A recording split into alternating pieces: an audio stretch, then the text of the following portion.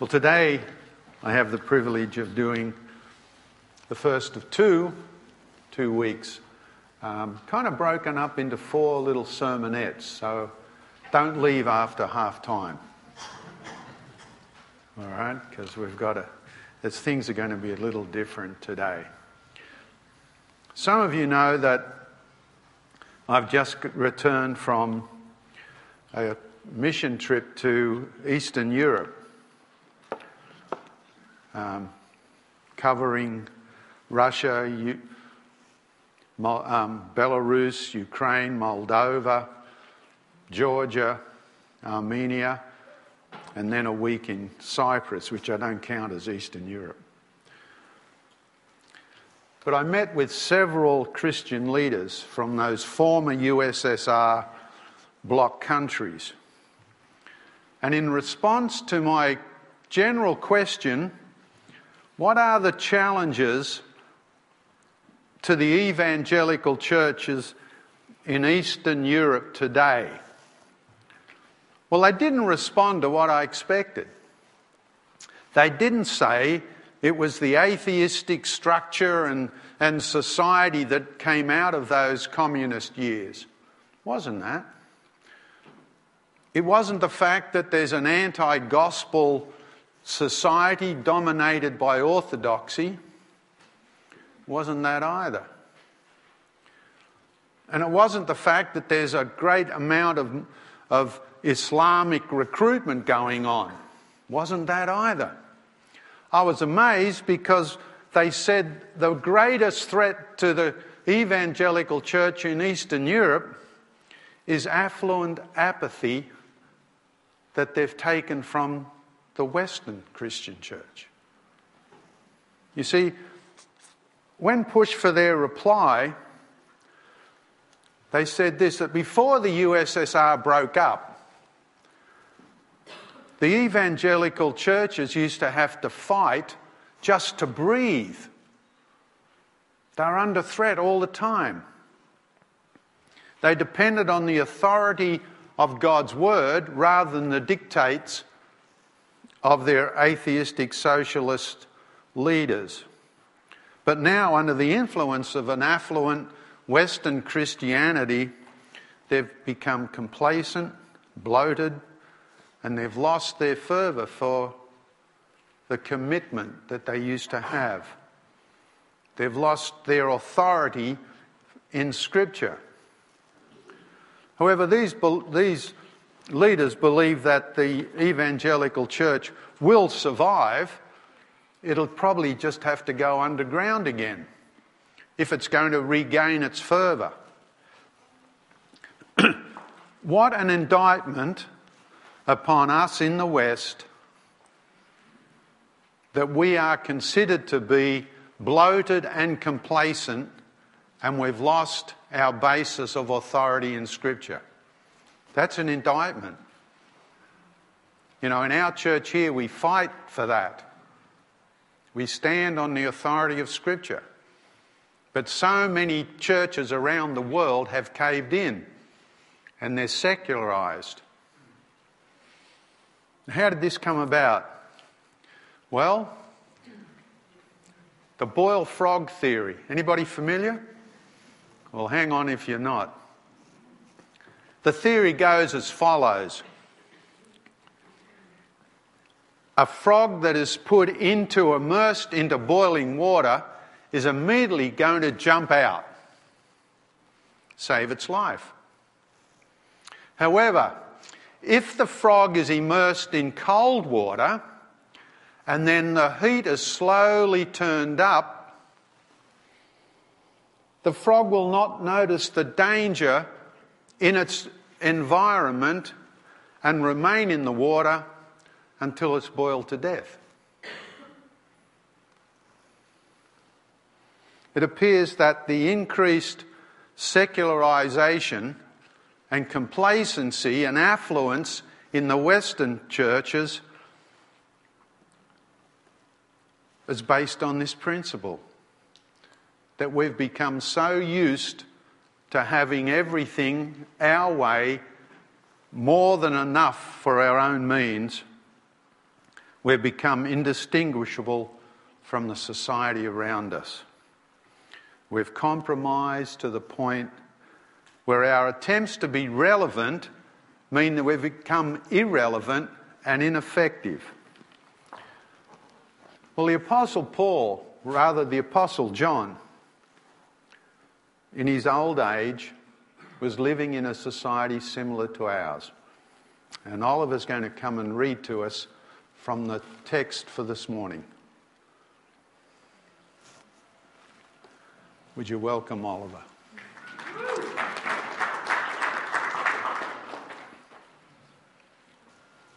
That which from the beginning, which we have heard, which we have seen with our eyes, which we have looked at and our hands have touched, this we proclaim concerning the word of life. The life appeared, we have seen it and testify to it. We have proclaimed to you the eternal life, which was with the Father and has appeared to us. We proclaim to you that we have seen and heard, so that you also may have fellowship with us. And our fellowship is with the Father and with his Son, Jesus Christ. We write this to make our joy complete.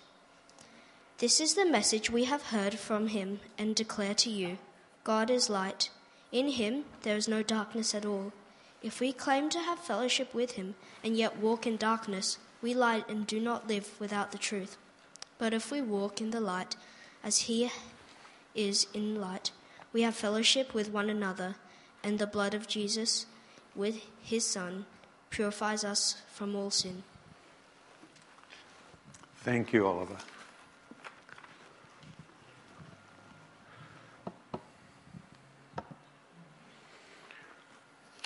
Well, the young church in John's day was dominated by a number of factors. You see them up there. A polytheistic and anti-Christian Roman Empire. Polytheistic means that there were many gods. While I was in Cyprus, I was taken to the site where Aphrodite was born. She rose from the sea, according to myth, and there's a big rock just offshore near Paphos. And if you are suffering from singleness, you hop in a boat, you row round this several times, and you're guaranteed to find love. Aphrodite, the goddess of love, often called Venus. She was just one of many that came out of that Greek-Roman pantheon of gods. But they weren't very amenable to having one God over all who is sovereign and demands obedience. Also, John was writing against those that taught that there were many ways that you could find God. In fact, you couldn't believe that Jesus was God because the Gnostics of those days believed that there's spirit and there's flesh. The spirit is elevated, the flesh is suppressed. And so when you talk about Jesus being the God-man coming down from heaven and taking on human form, they said that's ridiculous. God would never pollute himself to becoming a human. And so they denied the authority and they denied the incarnation of Jesus.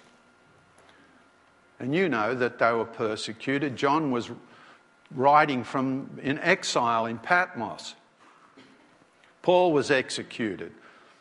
10 out of the 12 disciples supposedly were executed. It was not a good time to be a Christian. So what was his response to all this? Well, he was living in an age when the lights of truth, purity and love were fading fast. And these are the same lights that we need to guide us through our rather dark spiritual and moral morass of today's society. And we're in it, folks. And the church is part of it. You only have to look at some of the statements that have been made by church leaders over the last, well, even the last decade. And it's scary how much they've departed from Scripture. If we don't have Scripture as the basis of our faith and our beliefs, then we're basically drifting. To ignore John's words will confirm the views of those in the Eastern Bloc that we are bloated and complacent, and we've lost our commitment to Scripture. We need to reset our beliefs and our behaviours to the manufacturer's settings. And I'm smart enough to know about modern technology. I'm smart enough to know that I've got to ask my grandchildren. You see, that's my history. You know, you pile everything up there from the old gramophone all the way down to, well, now you can get all that in a thumb drive. That's my history. I couldn't find the reset button in there. But you know there's a reset button on your mind, on your heart, that we have to push if we're going to survive. We've got to go back to manufacturer's settings. And now a word from our sponsor. So Dr. Barker is going to be doing 2 small sermons, and then I'm going to get up in the middle and sort of relate what he's saying, since we've got the kids in the room, in a way that is hopefully going to make some sense to the kids and maybe some adults as well, right? Unfortunately, I don't have a chicken this week like I did last week. But Graham did have a great idea, that picture of frogs before. Graham, when he rang me this week, asked if I could do that, get a pot of hot water and put frogs in it, right? And I'm like, mate, we can't. We don't have gas in here, so... and plus, it's pretty inhumane. I don't think he was serious when he asked that. So we're not going to do that, but we are going to talk about truth. So as Graham said before, John speaks about resetting to the manufacturer's settings around truth, purity and love. We'll look at purity and love next week, but this week we're going to think about truth, right? So I want you to think about truth. What we're going to do right now is we're going to read a book. Okay, I've got a book on my computer, which should come up onto the screen. It's called The Red Book. Has anyone read The Red Book? Okay, cool, right. Now, I want you to think about truth as we read this. Hopefully you can see it all right. Now, it says, hello. Let's read this book together. First, we need to sort out a few things here, right? What colour's the crown? Yellow. Okay, what colour's the tie? All right, what colour are the glasses? Purple, yeah, good. All right, no, they're all red, okay? And by the end of this book, you will think they are red too. And not only that, you will know that this whole book is red. Watch closely. You paying attention? Yeah, I need audience feedback today, right? So I know I've got Owen and Georgia on board, but if everyone else could be too, that'd be great. Okay, let's do this. This is Barney. He is a lobster. He's red, right? Yeah, good. We agree. It's a great way to start. Now, this is Fergus. One of the frogs we saw earlier, right? Jumped out of the pot just in time. He is also red. No, he's as red as red can be, right? I'm going to convince you. Barney and Fergus are the same colour, obviously. No, they are, and I'll tell you why, right? In fact, it's a well-known fact that Barney, the lobster, only ever wears red clothes. Only ever wears red clothes, right? And so the tie he's wearing must be red, because he only ever wears red clothes. No? Well, he wears ruby red and fire truck red. His whole closet is full with red clothes, right? All the red clothes he can get his nippers on. So, I'm sure you would agree then, you've got to agree with this, that Fergus, the frog, is the same colour as Barney's tie, right? Yes, it is. So Fergus is red too. No, the tie has to be red, remember, because Barney wouldn't wear anything that's not red. He loves red. That's his only colour that he wears. That's good. Do you need more proof? It seems like you do. You guys are a bit slow on the uptake, right? Fergus is the same colour as this apple, isn't he? Have a look. And apples are red. Yeah? They are. See? So Fergus must be red then, right? You're just not getting it, right? Oh, yeah. Let me introduce you to my penguin friend. Her name is Rose. Say hello, Rose. Hello, Rose. Rose says it's very nice to meet you. Now, you really need to switch on your listening ears, all right? And your watching eyes. This is very simple, but you guys tend to miss simple things. Roses are red. Yeah? So Rose, the penguin, is red. We all know that roses are red. It's the start of a very well-known poem, right? So roses are red. There you go. So Rose, the penguin, is red. Now, you just don't get it, mate. Come on, you've got to pay attention. Red Rose is wearing glasses. Her glasses are red. Yeah, they are, because they're the same colour as the cover of the book, which is a red book. All right, it's called the Red Book, so the cover has to be red, otherwise, yeah. Definitely wrong, I don't know. Okay, so I know you don't think that this book is red, but remember you thought Fergus was green, right? So I don't know if I can trust your judgment on this, right? He's not green. Nothing about Fergus is green. We've already discussed that. He's green. Well, sometimes we all get things wrong, all right? So we're only human. I understand. It's okay to make mistakes, right? I mean, you didn't even think Barney was red, right? But everything here is red. Look.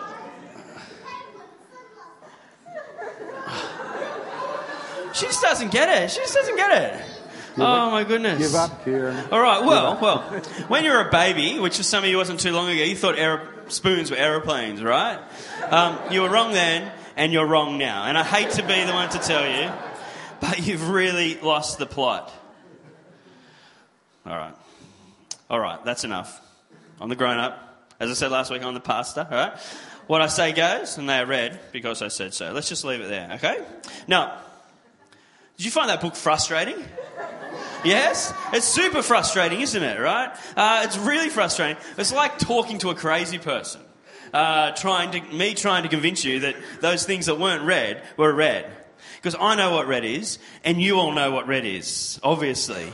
But here's this person, this author of this book, trying to tell you something different, right? They're trying to convince you in all these different ways that red is something else. Now, some of the ways were quite convincing. You know, roses are red, apples are red, the guy only ever wears red and his tie's red, so it must be red. Lots of convincing ways. But deep down we know that you can't change a colour, right?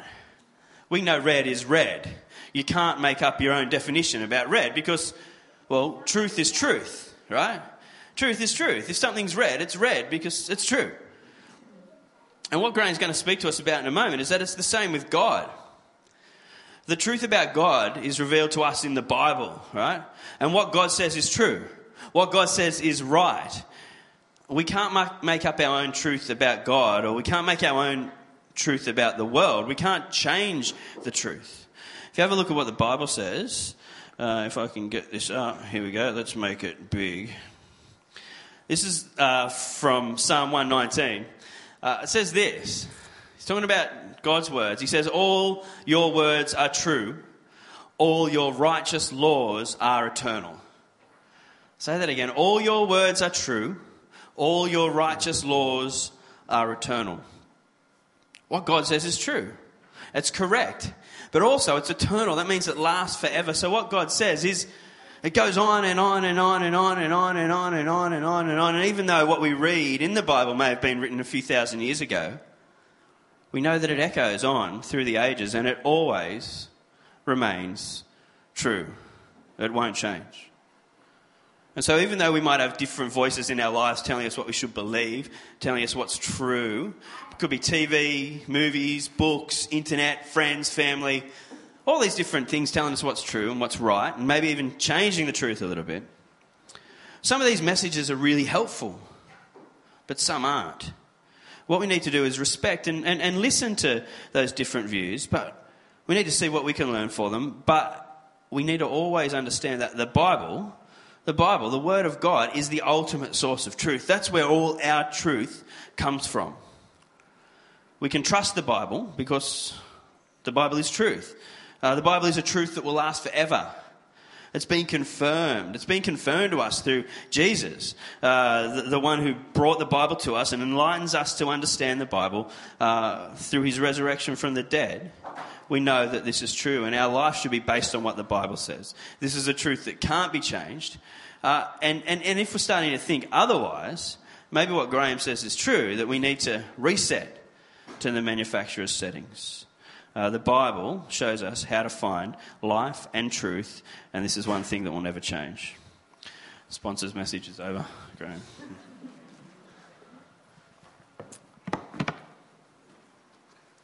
I think we'll just close. Am I back on? Yeah. I am, okay. From the mouths of babes and children and youth and children's pastors.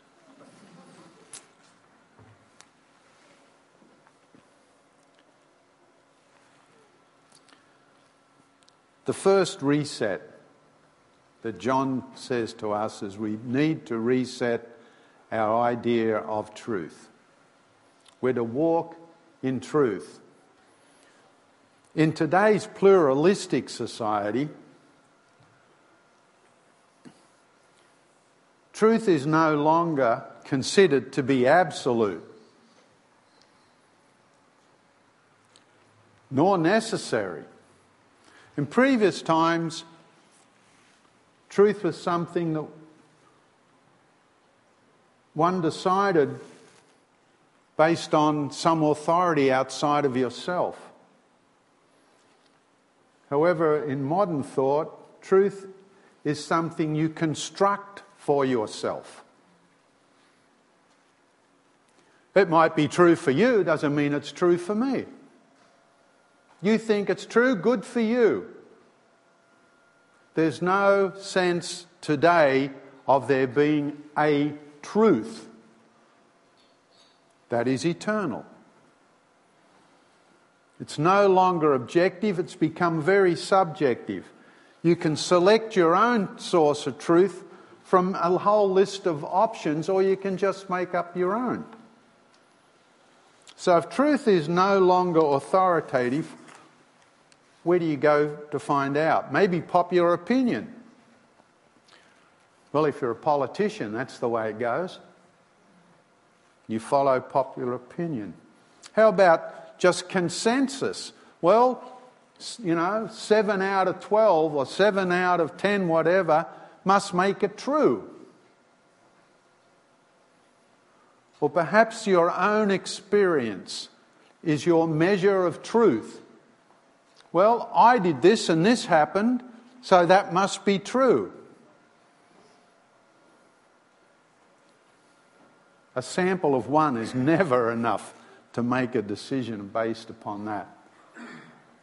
However, as Christians, we need to hold fast to the Holy Scriptures. They're infallible. They're inerrant. Now, we could spend the whole day just debating what is truth and how you find it. We could argue for tradition.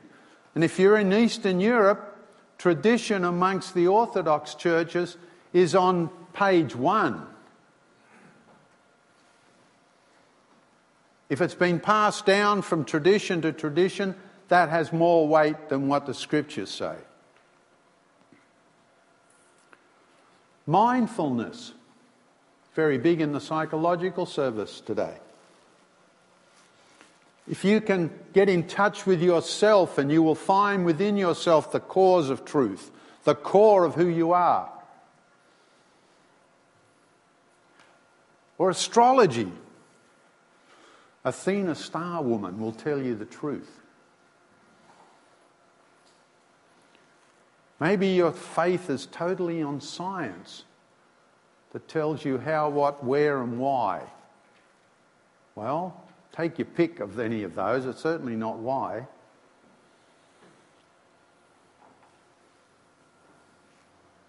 Maybe you're more tactile, and truth is found in palm reading. That's pretty big in some parts of the world as well. But I'm convinced that the Word of God, correctly interpreted, gives me truth to guide my decisions, my priorities, and participate in healthy relationships. And there you get those from 1 John 1. Well, what about these essential truths? Well, the truth about God and Jesus up on the slide at the moment. And at this point we part company from those who say that there is no God, or Jesus is just a myth, or he's just a man.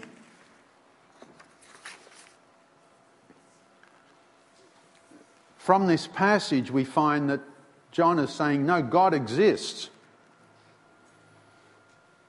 Not only does he exist, but he's holy, he's righteous. You can't muck around with God, he's separate. He has a truth system that cannot be stood against. But you notice that he's also personable. He's personal and personable. It says you can have fellowship with God. Think about that. The God who created the world, you can have fellowship with him.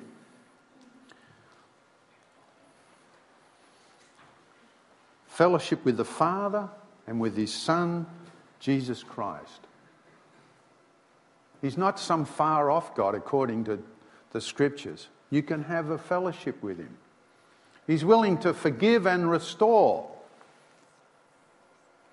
We've broken his laws, we've gone against his truth, we've set up our own criteria, and yet he's willing to forgive us and restore us back to his own settings where he loves us and cares for us, and he gives us all that we need for life. And Jesus, it says, is the incarnate Son of God who embodies truth.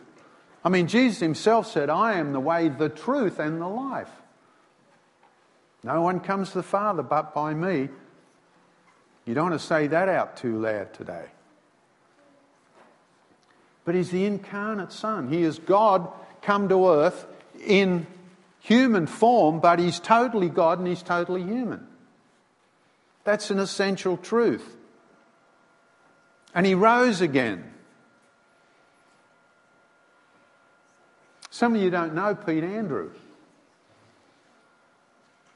Those of us that do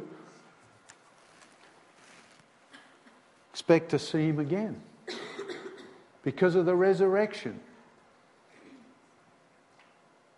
Peter has just passed on. He hasn't disappeared. He's now with his beloved Creator. It's the resurrection. Jesus came, died and rose again that we might have life. That's an essential truth. We don't mourn as those who have no faith, Scripture tells us. And Jesus is our eternal Saviour.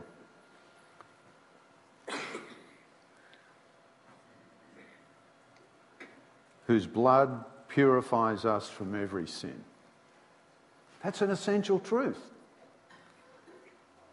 Which means we are sinful and we need a Saviour. You don't want to say that out too loud today. But also in this passage we learn about the truths about humanity. I mentioned one, that we are sinful. And at this point we part company with those who hold to the intrinsic goodness of humanity and those who attempt to convince us that there is no consequence for our behaviours. There's no responsibility that we have to take for them. It's society's fault.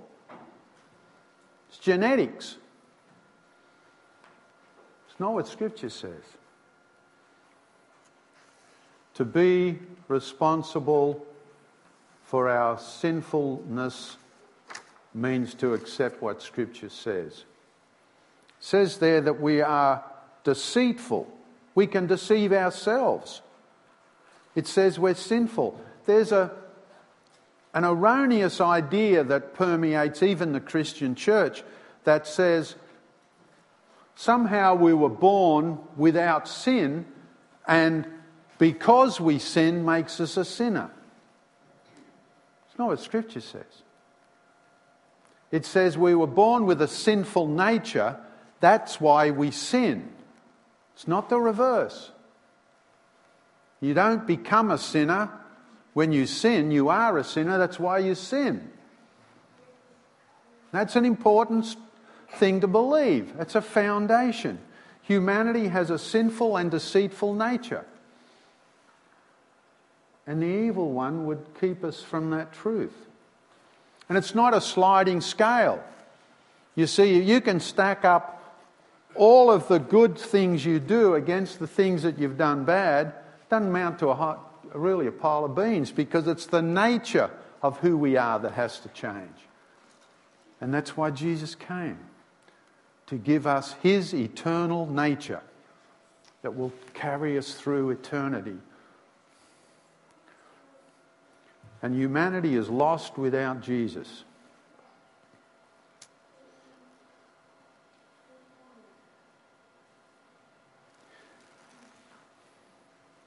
That says that we're bigots. Do you know that? We're bigots. And we're being unchristian when we say that everyone else in the world who is not a Christian believer is hellbound. Well, you're not allowed to say that anymore either. See, we live in a society that is really anti-Christian. It's no longer post-Christian, it's now anti-Christian.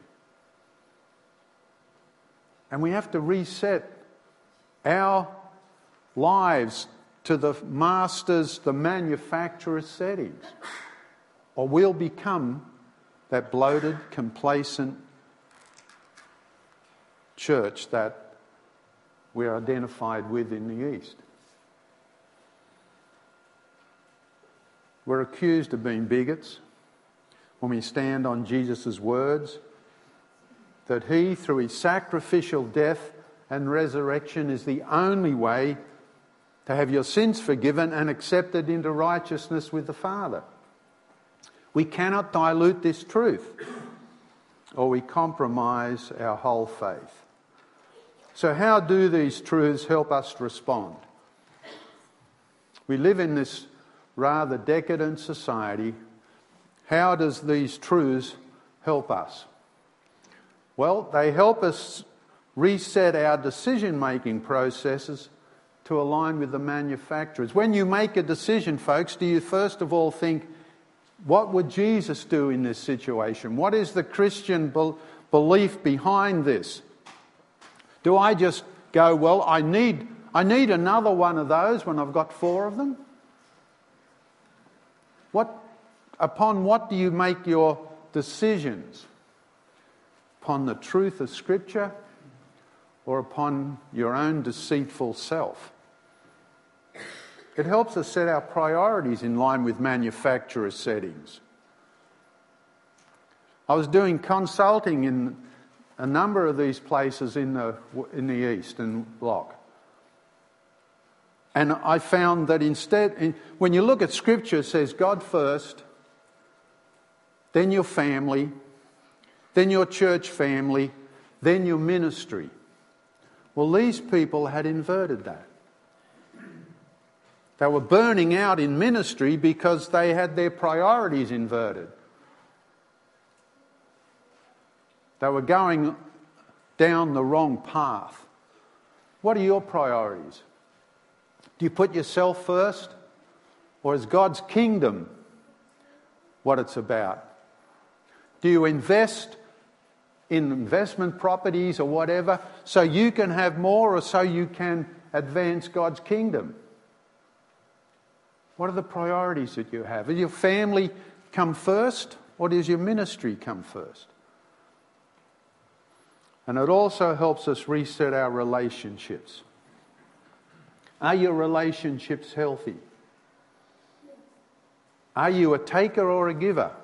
Do you walk with people, or do you walk in front of them, or do you walk behind them?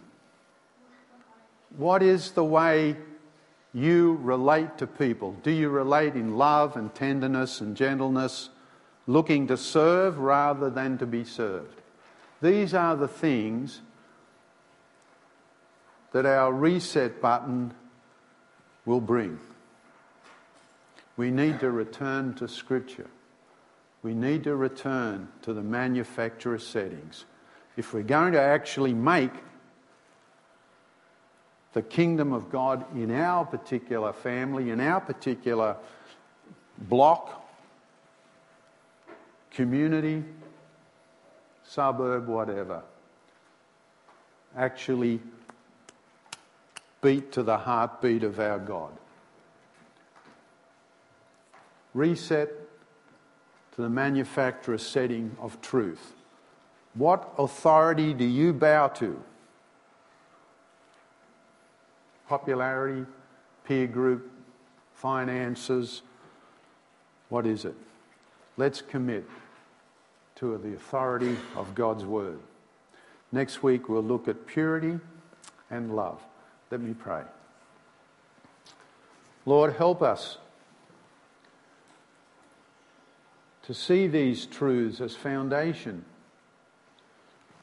As Christians, we are dependent upon your word. You teach us from your word. You give us direction. You tell us the truth about the world, about others, about ourselves.